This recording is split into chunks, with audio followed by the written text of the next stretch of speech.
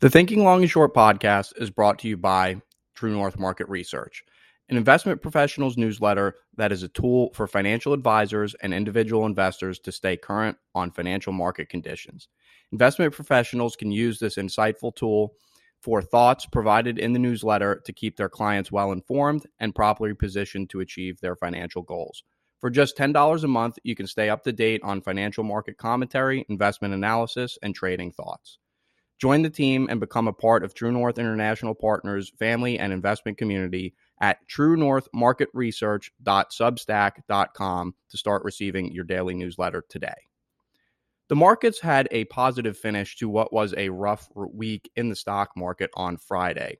The Dow Jones Industrial Average gained 2.15%, up over 650 points on the day. The S&P 500 also finished up nearly 2% on the day. And the NASDAQ also had a gain of 1.79% for the day, along with the Russell 2000, which also rallied over 2%. A few catalysts for the day was on Thursday, we got the earnings report coming out of the Taiwan Semiconductor, and they reported record profits for the quarter. And a lot of the times, the semiconductors, which are very cyclical businesses, are a leading indicator for where the rest of the markets are going to move. Another reason that we got a rally in the markets on Friday and that the markets have been rallying mostly for the last few weeks is because of the action in the bond markets. And the bond market now has yield curve inversions that are flashing warning signs that we are in a recession. Now, as we look at the performance over the last month of the S&P 500 index, it's actually well off its lows. The S&P 500 is up 5% over the last month, and the NASDAQ has been even stronger. The NASDAQ's up 6% over the past month. Looking at the Russell 2000, which is the small cap stocks, the ones that are more highly related to the U.S. economy, is lagging behind both of those indexes, is only up 4.7%. But we've had a pretty nice recovery off the lows for stocks in the last month. Now, the reason being is because a theme that's been going on in the markets is that good news is bad news and bad news is good news. What do I mean by that? The market is now pricing in a 70% chance of a 100 basis point full 1% rate hike in the next Fed meeting, but is now starting to forecast in rate cuts in 2023. Now, we got the release of a lot of inflation data this week, which I'll cover in a minute. But with the hotter than expected inflation data that we got, the markets are now assuming the Federal Reserve is going to raise rates by 100 basis points in their next meeting, as opposed to 75 basis points, which would be bad for the stock market. But what they're also looking forward to is they're hoping that we're going to go into a recession. That recession is going to bring down inflation. And once we have inflation come down with a recession, that opens the door for the Federal Reserve to come in, start cutting and stimulating again, which would then get the markets higher. So the markets are starting to look forward to that in 2023, which is a big reason why I think we've had a pretty healthy rally in stocks over the past month. And again, we have a lot of increases across the board in many different sectors for stocks, but especially the cyclical businesses, the tech stocks, the semiconductors. So I think that's what's driving the market action of late. But as we see, there are more recession fears coming in. Again, the yield curves inverted between the 2 and the 10-year treasuries this week. I'll go over that in a bit. Oil has come down significantly from the highs, both on recession fears that are going to curb demand and on the lockdown problems that are going on in China. So oil finished the week at 97.57 for a barrel of oil. Gold prices have come way down as well, because, again, people are looking forward to those increased rate hikes, and they're also looking forward to a recession, which they believe, incorrectly so, will cause inflation to go away. So gold has been selling off as the dollar has been rallying. The dollar index got above $109 on the week, which is a fresh 23-year high, but it settled the week at about $108. But the dollar is at all-time highs in some currencies, and it's at 20-year highs in a lot of the major currencies. The dollar is getting stronger because, again, people are buying dollars in anticipation of interest rate hikes, which make the dollar stronger, and in anticipation that a recession causes inflation to go away. And if inflation is going to start to come back down, you would want to own dollars. Again, very misguided. But the gold market on the week, we finished at $1,706 per ounce, and gold has broken way down to the downside through the lows. And with that, a lot of the gold stocks have come down as well. But a lot of the commodity stocks, gold, agriculture stocks, oil stocks, are all getting crushed and doing much worse than the market. They're actually now underperforming as the markets have gone up, and those stocks have come down over the past month, and in many cases, very significantly so. But I want to go over the economic data that was released this week. Of course, this Wednesday, we got the highly anticipated CPI numbers month over month. We were already at a high expectation. The forecast was for a 1.1% increase in prices for the month of June. Now, over the past 16 months, we've only had 1 month where the forecast was higher than that 1.1% that we were expecting to get. Now, we actually beat expectations. The CPI month over month came in at a 1.3% increase for the month of June. Now, there's two key indicators when you're looking at the CPI data to try and understand what inflation is doing. The entire week, I saw headlines in the news from CNBC to the Wall Street Journal to Bloomberg explaining that inflation is now up 9.1%. Now, what that means is if you look at the prices in June based on the CPI, prices were 9.1% higher this June than they were last June. But that's a lagging indicator. That's looking backwards to what happened over the past year. As investors, we need to look forward and understand what's more likely to happen over the course of the next year. Now, the real way you do that and the real way you look at this inflation data is you have to understand what the price increases are on an annualized basis. So in other words, if you take the 1.3% increase in prices in June and you annualize that by multiplying it by 12 months to extrapolate out and try and see what's going to occur over the next 12 months, the real inflation rate is 15.6%, which is the worst in U.S. history. And that is with the CPI completely understating inflation.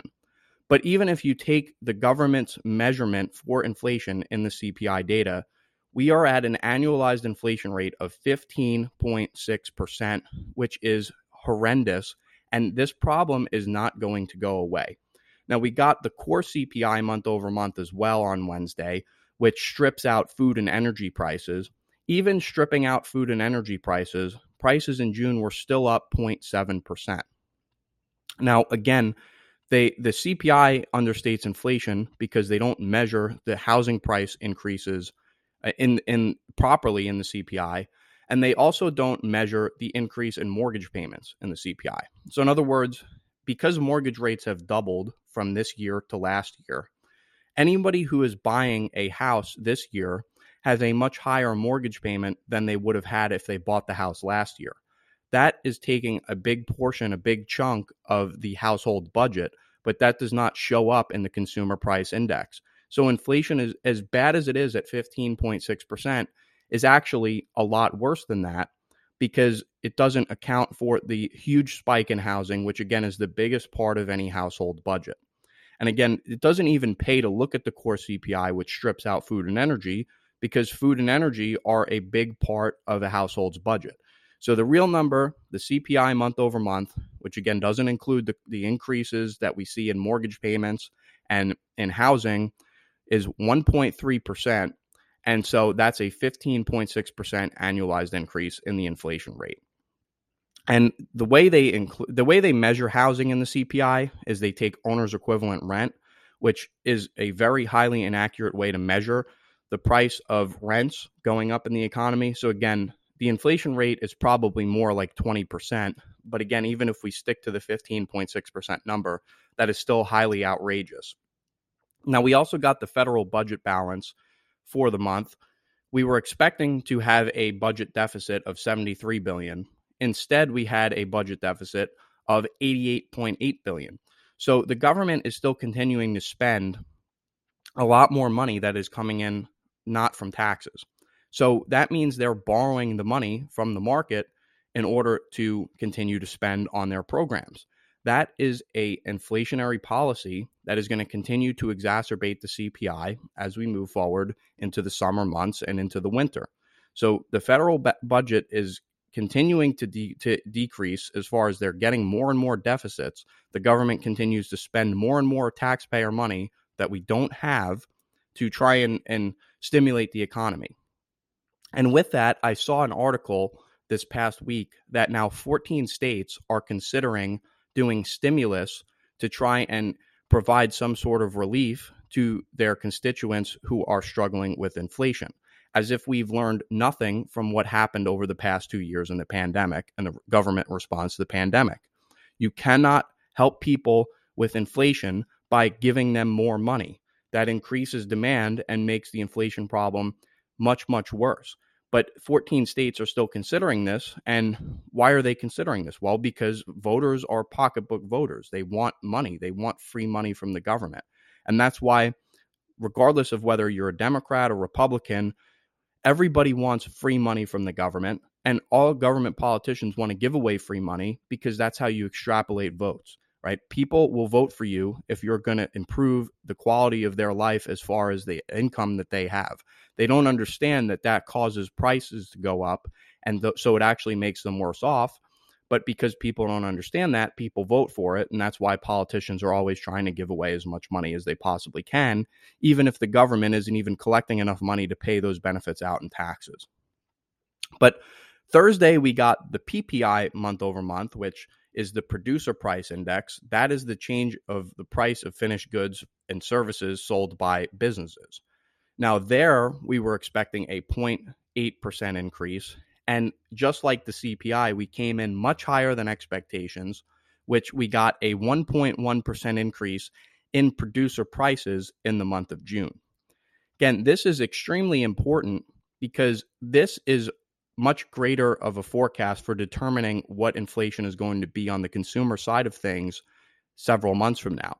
Because all of these price increases that businesses are experiencing, a lot of that is going to have to get passed on to the consumer. So if the producer price increase is continuing to expand the way that it is, those price increases are eventually going to be passed on to the consumer. And if you go back several months ago, the last several producer price index readings we've got, an increase of 1%, the next month, an increase of 0.8%, the following month, an increase of 1.4%, the following month, an increase of 0.5%, last month, an increase of 0.8%, and then this month, an increase of 1.1%. All those price increases are eventually going to be passed to the consumer. Now, what's interesting, over the past 16 months, the producer price index has increased by 12.8%. During that same 16-month period, the consumer price index has increased by 11.5%. So to this point, again, over the past 16 months, most of the price increases that businesses are experiencing have been getting passed on to the consumer for the most part. But either way you look at this, if the producer price index is going to continue to go up month after month, and again, it's showing absolutely no signs of slowing down. Again, we got the increase of 1.1% for the month of June was the second highest increase if you go back in the past 16 months. So the cost pressures businesses are experiencing are actually much higher right now than they were at any point in the last 16 months, which means one of two things. Either these price increases are going to get passed on the consumer, which means inflation is going to get even worse as we move into the later summer months and into the winter, or businesses are going to fail to pass on these price increases to customers, which means that their profit margins are going to shrink dramatically. And that means corporate earnings are going to come down, which is going to take the stock market down with it. So one way or another, either way you slice it, this is very bearish for stocks, because even if the price increases don't get passed on to the customer, again, you're going to have corporate earnings come down.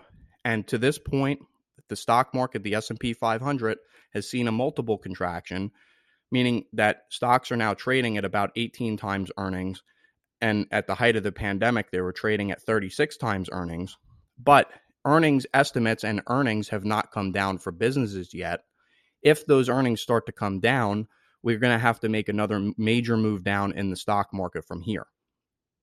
But even if those price increases get passed on to customers, that means we're going to continue to have higher amounts of inflation, which means not only are growth stocks less valuable in an environment where we have a lot of inflation, but that means that there's more pressure for the Federal Reserve to raise interest rates, which means that stock multiples have to come down.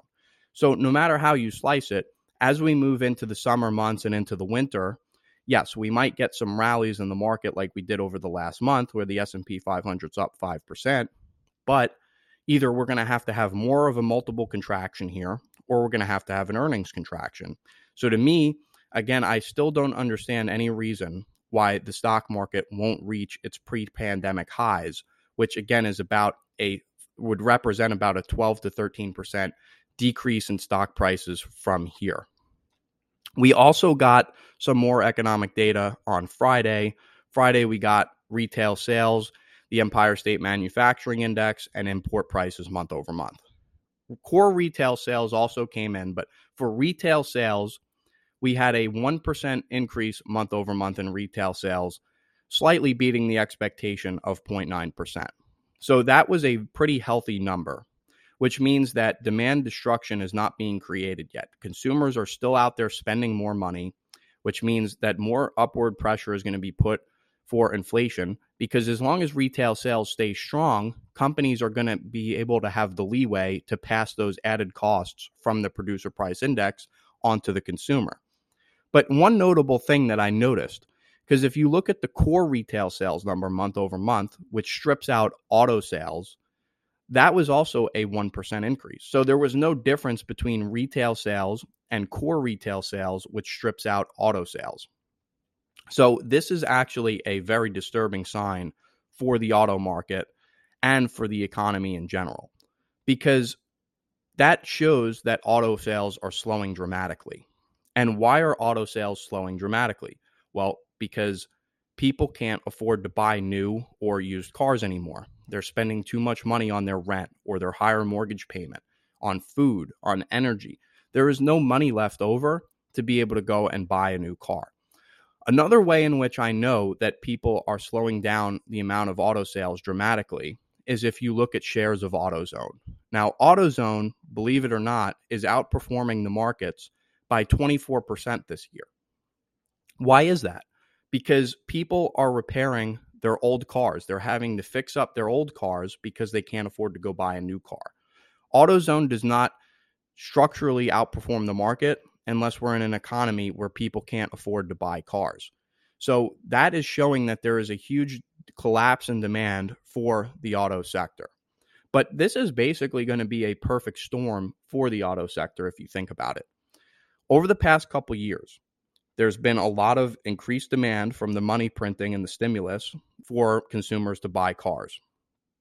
A lot of these auto companies took that as a sign to expand their operations and build new plants to try and ramp up production and also to try and mitigate the supply chain problems that they've been having.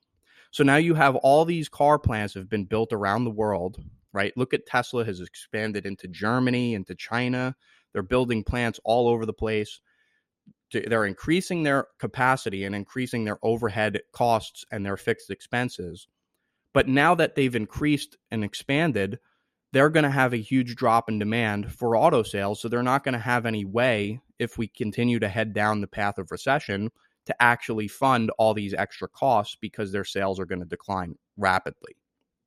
Now, again, a lot of traditional automakers are trying to rotate and go to making EVs like Ford and GM and Volkswagen, Chrysler, you name it. All the auto companies are trying to take a share of the electric vehicle space now.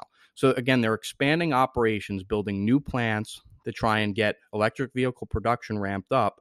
And now no Americans can afford to buy these electric vehicles or can even afford to buy a traditional vehicle because, again, the inflation is causing their household budget to be taken up and consumed by the things that they need to buy for everyday necessities.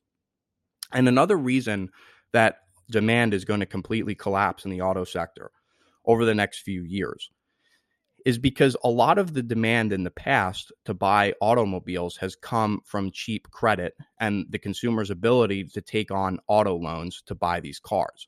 A lot of Americans who buy new cars are buying them on 5 and 6 year loans where interest rates are very little, and they're only able to buy these cars because they can take out those loans. If Americans were forced to actually pay for a car in cash, sales would decline dramatically. But with interest rates going up, a lot of these auto loans are going to go away. So again, when interest rates rise, that doesn't just make it more expensive to service your debt. It also makes it much more difficult to take on new debt because credit conditions tighten. So as the Federal Reserve continues to raise interest rates, again, the market's expecting now a 70% chance of a 1% increase in interest rates over the next month. If that happens, what that's going to cause is for a lot of auto loans to now become unavailable to people who want to buy another car. So that is going to make sales decline dramatically.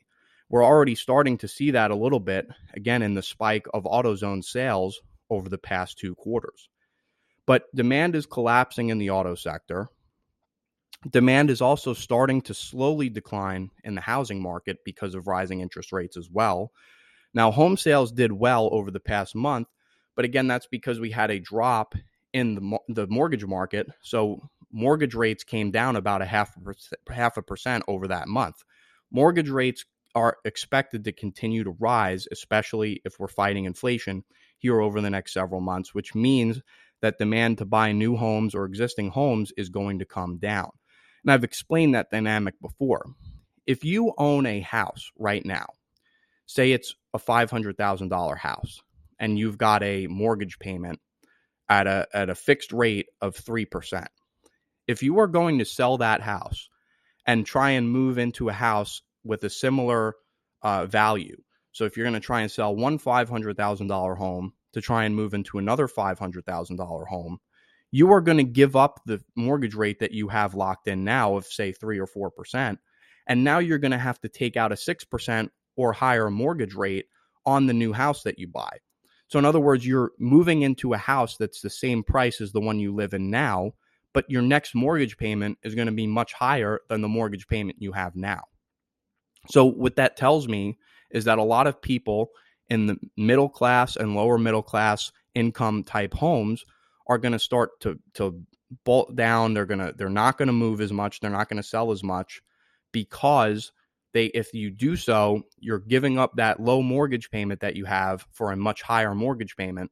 And again, this in an economy where it's already incredibly difficult to put food on the table, to put gas in your car, right? To afford the things that you need for your family. So this is all negative news that is coming down in the markets right now. And again, that's what's going to cause auto demand to go away, housing demand to go away. But what's not going to go away is inflation. Now, before I move on to that, one other thing that we got this week was the earnings calls for a few of the major banks on Wall Street. The bank stocks kicked off earnings with Morgan Stanley and JP Morgan. Now, as expected, Morgan Stanley, just to get it out of the way quick, their investment banking revenues were down 29% year over year. And again, why is that? Because a lot less companies are going public now. You don't have the SPAC mania where you have all these companies just getting dumped onto the market, going public. There's a lot less investment banking activity because the markets are down. So that, for the most part, was already priced in and expected. But still, a 29% decline in revenues from investment banking is not good at all for the economy. But moving into the more important bank stock, which is JP Morgan Chase, which gives us a better outlook for what's going on in the economy, their earnings call, they announced that they are going to be pausing their share buybacks immediately, and they're not going to be doing any share buybacks for the foreseeable future. They're also not going to be raising their dividend, and instead their focus is going to be on building their loan loss reserves, because they are starting to see in the data that we are headed into recession. Auto loan delinquencies, as I just mentioned, are starting to pick up. Credit card delinquencies are starting to pick up. So these banks are going to have to start to get a lot more conservative with their balance sheets and with their capital, because a lot of people are going to start defaulting on these loans. And especially if you think a lot of auto loans and pretty much all credit card debt out there is adjustable rate.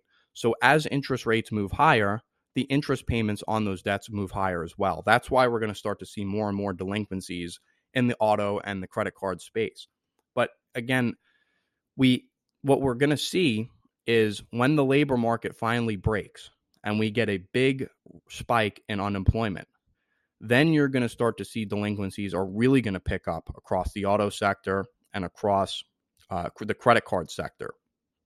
That's why also shares of Ford are down substantially this year. Not only is the market sniffing out a recession, but Ford also had to lower their guidance on how much of their auto loan receivables they're going to actually collect, because they have a lot of auto loan receivables on their books. And again, as the economy goes into recession, they know that they're going to start to collect a lot less of those outstanding loans. And so that has to be written off. All bad signs and ominous signs for the economy moving forward. But again, a major reason for the rally in the past month in stocks, if you look at a lot of the big names in the S&P 500, Apple up 14% over the past month. Tesla up 9% over the past month. Microsoft up 4% over the past month, right? These bigger names are driving the markets because they're such a big portion of the S&P 500 that wherever those stocks go, the rest of the S&P is going to go. But why are people buying the Apples, the Microsofts, the Googles, right? The NVIDIAs? Those have become the more defensive names in the market.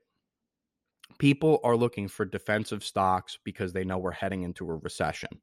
But what a lot of people are going to be in for a rude awakening is a lot of these stocks have performed very well over the past decade because of certain assumptions. Take Apple, for example.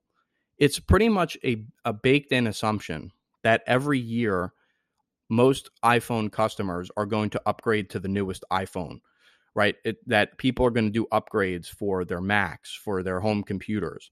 A lot of that is expected to occur every single year because of Apple's extremely strong brand and customer loyalty. But if we head into recession, are people going to still buy iPhones every single year, right? And I know a lot of iPhone sales are subsidized by the telecommunications companies like Verizon and AT&T, for example. But still, we've never seen in a recession how Apple's products are going to perform because for the most part, the entire birth of the iPhone has occurred over the past 15-year bull market. So I don't believe as we head into recession and you have people, again, spending 40% of their entire budget on food, energy, and housing, that they're going to have enough money left over to spend on a new iPhone every year, especially, again, as credit conditions are tightening. Again, if credit conditions tighten, not only does it become more expensive to service your credit card debt, but it actually becomes more difficult to get approved for another credit card, right? So that is going to stop people from spending a lot of money in discretionary areas. And again, these should all be ominous signs for Visa, MasterCard, the banks, right? Anybody who has exposure to auto debt, to credit card debt, those companies are going to start to see their loan losses pick up substantially as we head into a recession. But again, the markets remain extremely unstable here. And again, a big reason for the rally that we've gotten in the past month has been from what's been going on in the bond market. Now, bonds, we're starting to see that there's a lot of yield curve inversions in the bond market. So this week, we had a major inversion between the U.S. 2-year and the U.S. 10-year. The U.S. 2-year rates got as high as 3.138%. So you loan money to the government for 2 years, you're going to collect 3.1% in interest over those each year over those 2 years. But the U.S. 10-year bond, you loan money to the government for 10 years, you're only going to get paid 2.919% interest per year on that bond. So in other words, the yield curve there has inverted. You're getting paid a higher rate of interest for a loan with a shorter maturity than you are for a loan with a much longer maturity. That shows me two things. One, it's a very clear warning sign that a recession is coming, because when people are parking money in short-term treasury bonds, like a 2-year treasury, that is because they are taking money out of the stock market and putting it into those bonds. They want to get less risk exposure in their portfolios, and so that's what's causing rates to spike on the 2-year. What it's also showing me is that long-term inflation expectations still remain drastically low. Because if you're willing to buy a U.S. 10-year government bond, and that bond only pays a 2.91% rate of interest each year over those 10 years, and inflation right now, again, everyone's looking at inflation as 9.1%. We know it's really 15.6, but all investors look at that year over year number of 9.1. But regardless, if you're willing to get a interest rate payment of 2.9% when inflation is 9.1%, the only reason you would accept that rate of payment and make that loan out is you expect that in the future, 3, 4, 5, 6 years from now, inflation is going to moderate and then decelerate and come way back down so that you can collect a positive rate of interest on that bond. So because bond yields across the entire curve are still extremely low, again, that tells me that bonds have yet to price in longer-term inflation expectations, and that is the reason why you see a major sell-off occurring in the price of gold. Gold, contrary to where the markets performed this past month, gold was down 6.5% on the month, which represents a underperformance of the S&P of 11%. Because over the course of that month, again, the S&P 500 was up over 5%. Gold was down 6.5%. So we got the highest inflation number in the history of the United States came out this week. Inflation continues to show its ability to accelerate and ravage the economy, and people take that as a sign we need to sell gold and buy dollars.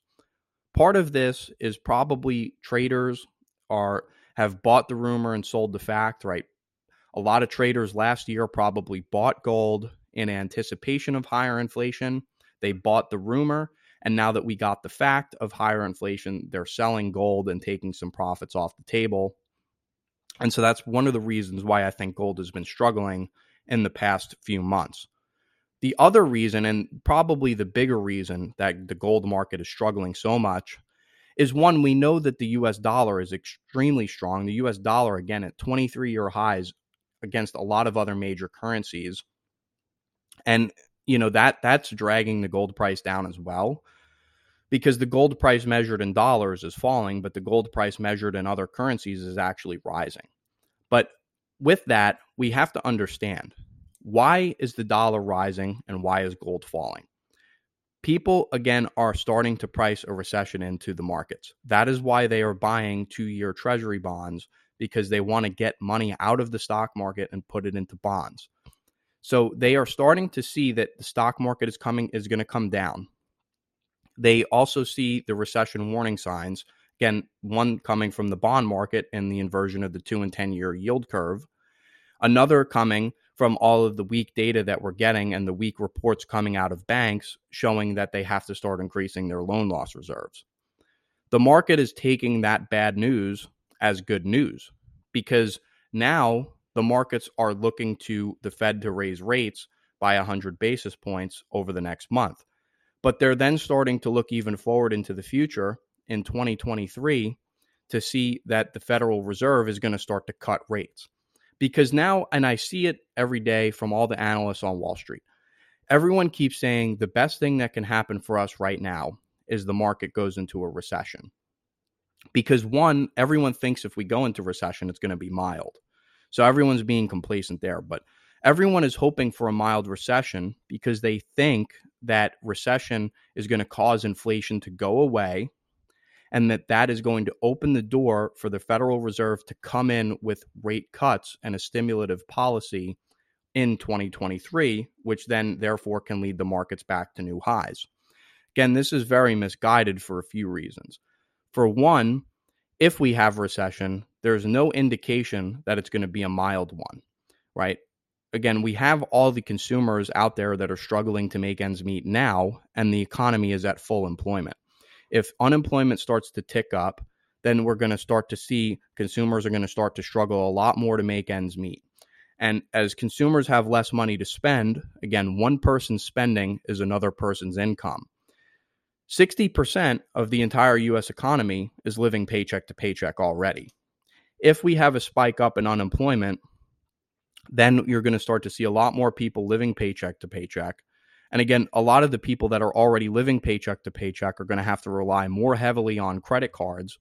And again, you can't do that if interest rates are rising, because if you're unemployed and interest rates are rising and credit conditions are tightening, you're not going to be able to open new credit cards. You're not going to be able to get your credit limits increased on your credit cards to try and make ends meet because you lost your job. So a lot of spending is going to continue to go down. But again, I continue to see that people are speculating if consumer spending drops because we have a recession, that's going to take inflation down. Now, obviously, prices occur in the economy whether they rise or fall because of supply and demand pressures. But most people don't understand what inflation actually is and where it comes from and why it gets created. So I've explained it before on the podcast, but I know I have a lot of new listeners, so I'll go over it again quickly. But inflation is an expansion of the money supply. So when money gets printed and created, that expands the money supply. Now, the government has, if they want to spend money, they have one of three ways in which they can spend money. They can either do it the straightforward way, which is to tax people, collect tax revenue, and then spend the tax revenue on their government programs. So in other words, if the government creates a government program where they're going to spend $1 trillion, they have to collect $1 trillion in tax revenue in order to spend the money on that government program. Now, if they can't collect $1 trillion in taxes to spend on that program, they then have to go use the second way in which they can spend, and that is borrowing money. And the way in which the government borrows money is they issue U.S. Treasury bonds, and then investors go into the market and buy those bonds and loan money to the federal government. But the thing is, if there's not enough investor demand to buy those bonds in order for the government to be able to borrow that $1 trillion, then they have to go to the third way in which they spend money, which is they have the Federal Reserve prints money, uses the printed money to buy those treasury bonds. The government gets the printed money from the treasury bonds and then can go spend it on their government program. And then that additional money supply gets flooded throughout the economy. Now, again, inflation is an expansion of the money supply. So the second money is printed at the Federal Reserve and given to the government to put in the economy, inflation has occurred.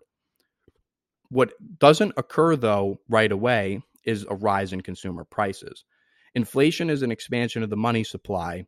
Rising consumer prices is the effect inflation has over time, occurring with a lag from the money printing. So, for example, what makes a currency valuable is not the currency itself. It's the goods and services that can be purchased with the currency. So in other words, if you owned 1% of the supply of US dollars in the world, you can buy 1% of all the goods and services created within the United States. That's the value of that money. Now, if the money supply is doubled and you initially owned 1% of all the US dollars in the world, but now the money supply is doubled, so you now only own 0.5% of the US money supply, you now just got diluted out of 50% of your purchasing power. In other words, you now can only buy 0.5% of all the goods and services produced in the US economy because the supply of money was increased, but the supply of goods and services did not get increased. So in other words, supply and demand affects money as well, right? The supply and demand curve says if supply goes down or stays the same, but demand goes up, prices have to go up. So if you increase the supply of money, right, you're increasing the supply of money, but the supply of goods and services is staying the same, then that means prices are going to have to go up.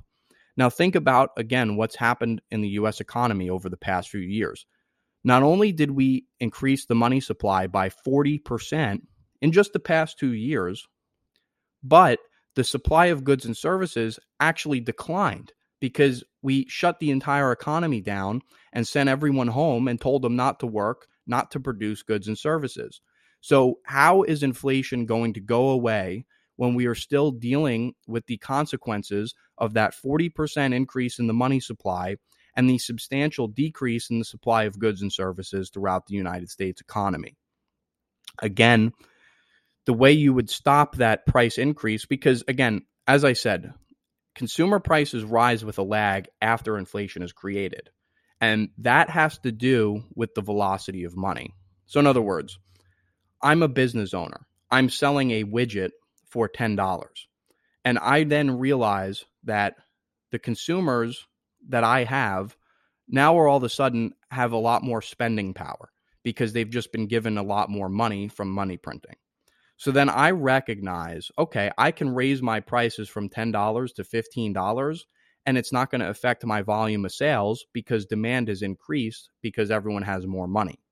So then I'm going to use that opportunity as a business owner to make more margin. I'm going to raise my price of my widget from $10 to $15, and I'm still going to sell the same amount of widgets because people have more money to spend because the Federal Reserve printed it and gave it to them. So that causes my prices to rise. Now, as the business owner, because I'm selling the same product at a higher price with a much better margin, I'm making more money as the business owner.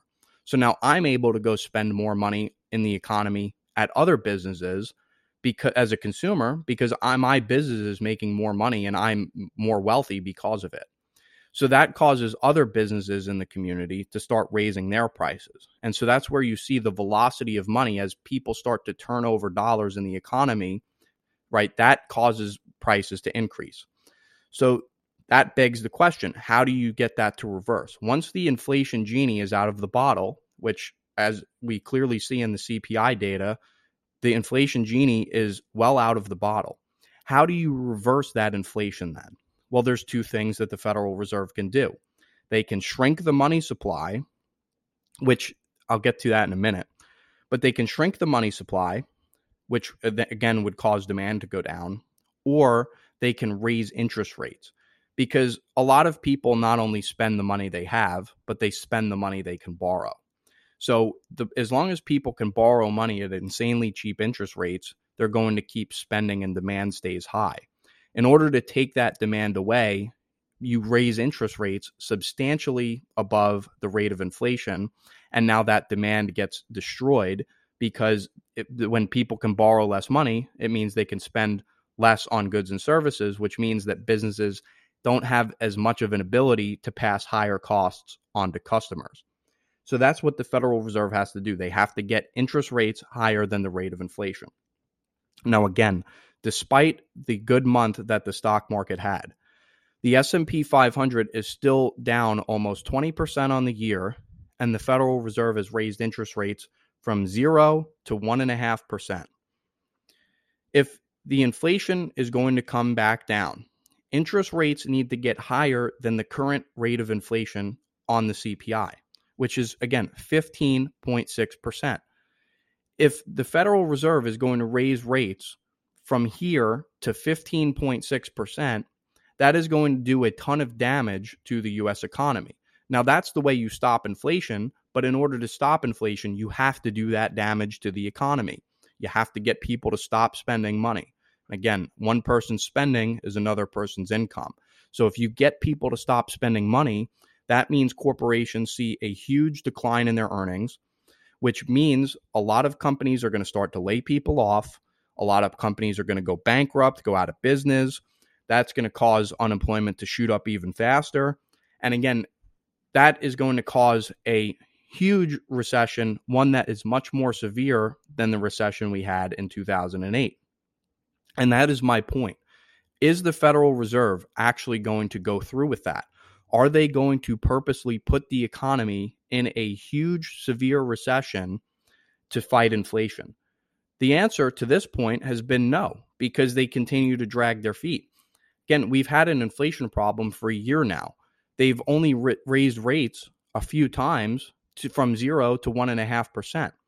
1.5% is still a highly stimulative interest rate policy, right? Because interest rates need to be at a neutral rate if the economy is in a normal position, meaning that they have to be at a rate where you're not stimulating the economy, but you're also not causing the economy to contract.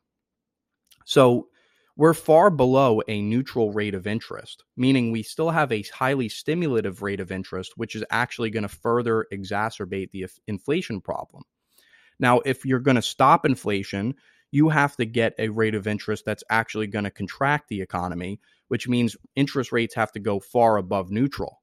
Now, again, for now, interest rates are not rising in the bond market because investors think that inflation is going to go away if we have a mild slowdown in the economy. And they are wrong about that, which means that there's a lot of stuff in the market that is completely mispriced here. One being the price of gold, because again, people have been selling gold because they think inflation has peaked and is going to go away once we have a recession. That is wrong. Gold is very undervalued at this current price. The other thing that is very overvalued is the price of bonds. Because once people figure out that interest rates are going to rise substantially from here because we have a huge inflation problem that's not going to go away, bond yields are going to shoot through the roof, which brings bond prices way down, which means that bond prices can crash. And again, as interest rates start to skyrocket, that makes the current value of all future earnings for companies in the stock market less valuable. That means that multiples have to contract even more. But with that, again, if we go into recession, you have the labor market start to pick up. That means people are spending less money in the economy. One person's spending is another person's income. And if that spending goes away, corporate earnings go away. That means that not only is the stock market have to price in a multiple contraction, which has mainly gotten priced in over the last year, but it's going to get priced in even more, but it also has to price in lower earnings. And even as we've moved into the first 6+ months of the year, again, recession forecasts have increased, but Wall Street analysts have still not dropped their earnings expectations on any of these businesses. And again, it's only going to take one bad quarter coming out of Apple or Tesla or Microsoft to really drive the market lower. And believe it or not, we get some earnings this week. Netflix is going to report this week. Tesla is going to report this week. We have more banks reporting this week. And I would expect that, again, Tesla is probably going to have a lot of problems. Again, not only is auto demand slowing in the United States, but they've taken on a ton of extra capacity to produce vehicles. They're having pricing pressures as well. They actually just raised the cost of one of their higher-end cars last month by about $6,000. So they're struggling to pass costs on to customers as well. And again, as credit conditions start to tighten, there's going to be more and more pressure on these cyclical businesses like the auto stocks, like the bank stocks, like consumer discretionary stocks, like restaurants and hotels and cruise lines, casinos. Again, interest rates have barely even risen to this point, and people are already struggling to make ends meet. And I keep hearing about how high interest rates are on mortgages. Mortgage rates are at about 6% right now, depending on a person's given situation. While that is double the rate of interest on mortgages last year, it is still historically low. Typically, the average mortgage interest rate is upwards of 9 or 10%. And in fact, the last time we had inflation this bad in the 1970s, by 1980, interest rates on mortgages got to 20%. So we still have interest rates near historic lows, which means that demand is not going to fall enough to cause people to stop spending money, but it is going to drop enough to cause the economy to go into recession. So we're going to have a recession coupled with a continuation in the acceleration of the CPI and in inflation. So that means, again, there's a lot of complacency out there, but there is a lot of warning signs coming again out of the bond market. And what we need to continue to watch moving forward is corporate earnings to see if they can continue to hold up. My guess would be that at some point they're going to start to come down. And we also need to start to look at the employment market.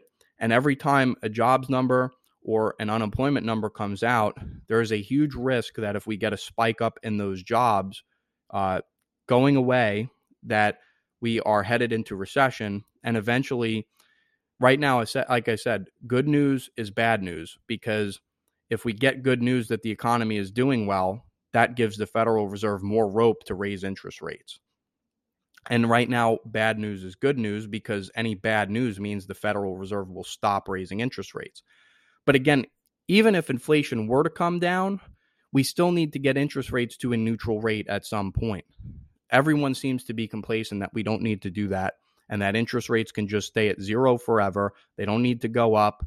We can just continue to stimulate the economy for a prolonged period of time and not have it cause inflation. But again, the inflation genie is out of the bottle, which means it's not going away unless the interest rates go higher than the rate of inflation and stay there for a prolonged period of time. Again, throughout the course of history in financial markets, you've never had an economy where inflation has gotten higher than 5% and then simultaneously come back down to 2% or lower without the federal funds rate or the interest rate in the economy going higher than the current CPI. The current CPI is 15.6% rate of inflation, and this inflation problem is just getting started. And believe me, the market has a lot lower to fall from here. We had a slight bounce in the last couple weeks in the markets in general. I would use that as a selling opportunity to try and take some more risk off the table. And again, taking risk off the table does not mean buying bonds. Bonds have huge amounts of interest rate and inflation risk that is not priced into the bond prices yet. Bonds is not where you want to be, but you have to be in the more value-oriented stocks, the stocks where their earnings are not going to collapse. Because if you have a consumer staple stock like Johnson & Johnson, which reports this week, they can pass added costs onto their customer. And people are going to buy Johnson & Johnson products before they buy a new car, before they go on a vacation, before they go to a casino or on a cruise line. Those are the companies that are not going to have earnings contractions as we move forward into the second half of 2022. Those are the companies you need to be in. But a lot of the consumer discretionary stocks are the ones that are going to get hit the most. Again, especially in the auto sector. And again, we have auto earnings coming up over the next couple weeks, and especially in restaurants, hotels. And a lot of these restaurant and hotel prices are still extremely high. Same thing with the casinos, right? A lot of people have been traveling to this point and spending a lot of money in the consumer discretionary areas, but as credit conditions tighten, people are going to stop spending money in those areas. So you need to be in the more value-oriented stocks, the ones, again, that have pricing power, can pass added costs in their businesses to their customers, and that are not going to see their profits decline over the next several months because they sell a product which people need, not a product which people want. That's it for now, though. But again, expect at some point the stock market is going to have to start pricing in a recession for real, and it's eventually going to have to price out the possibility of rate cuts in 2023, because again, this inflation problem is not going to go away on its own. It won't go away unless the Federal Reserve gets serious about fighting inflation, which will cause the economy to go into a severe recession in later half of 2022 or in 2023.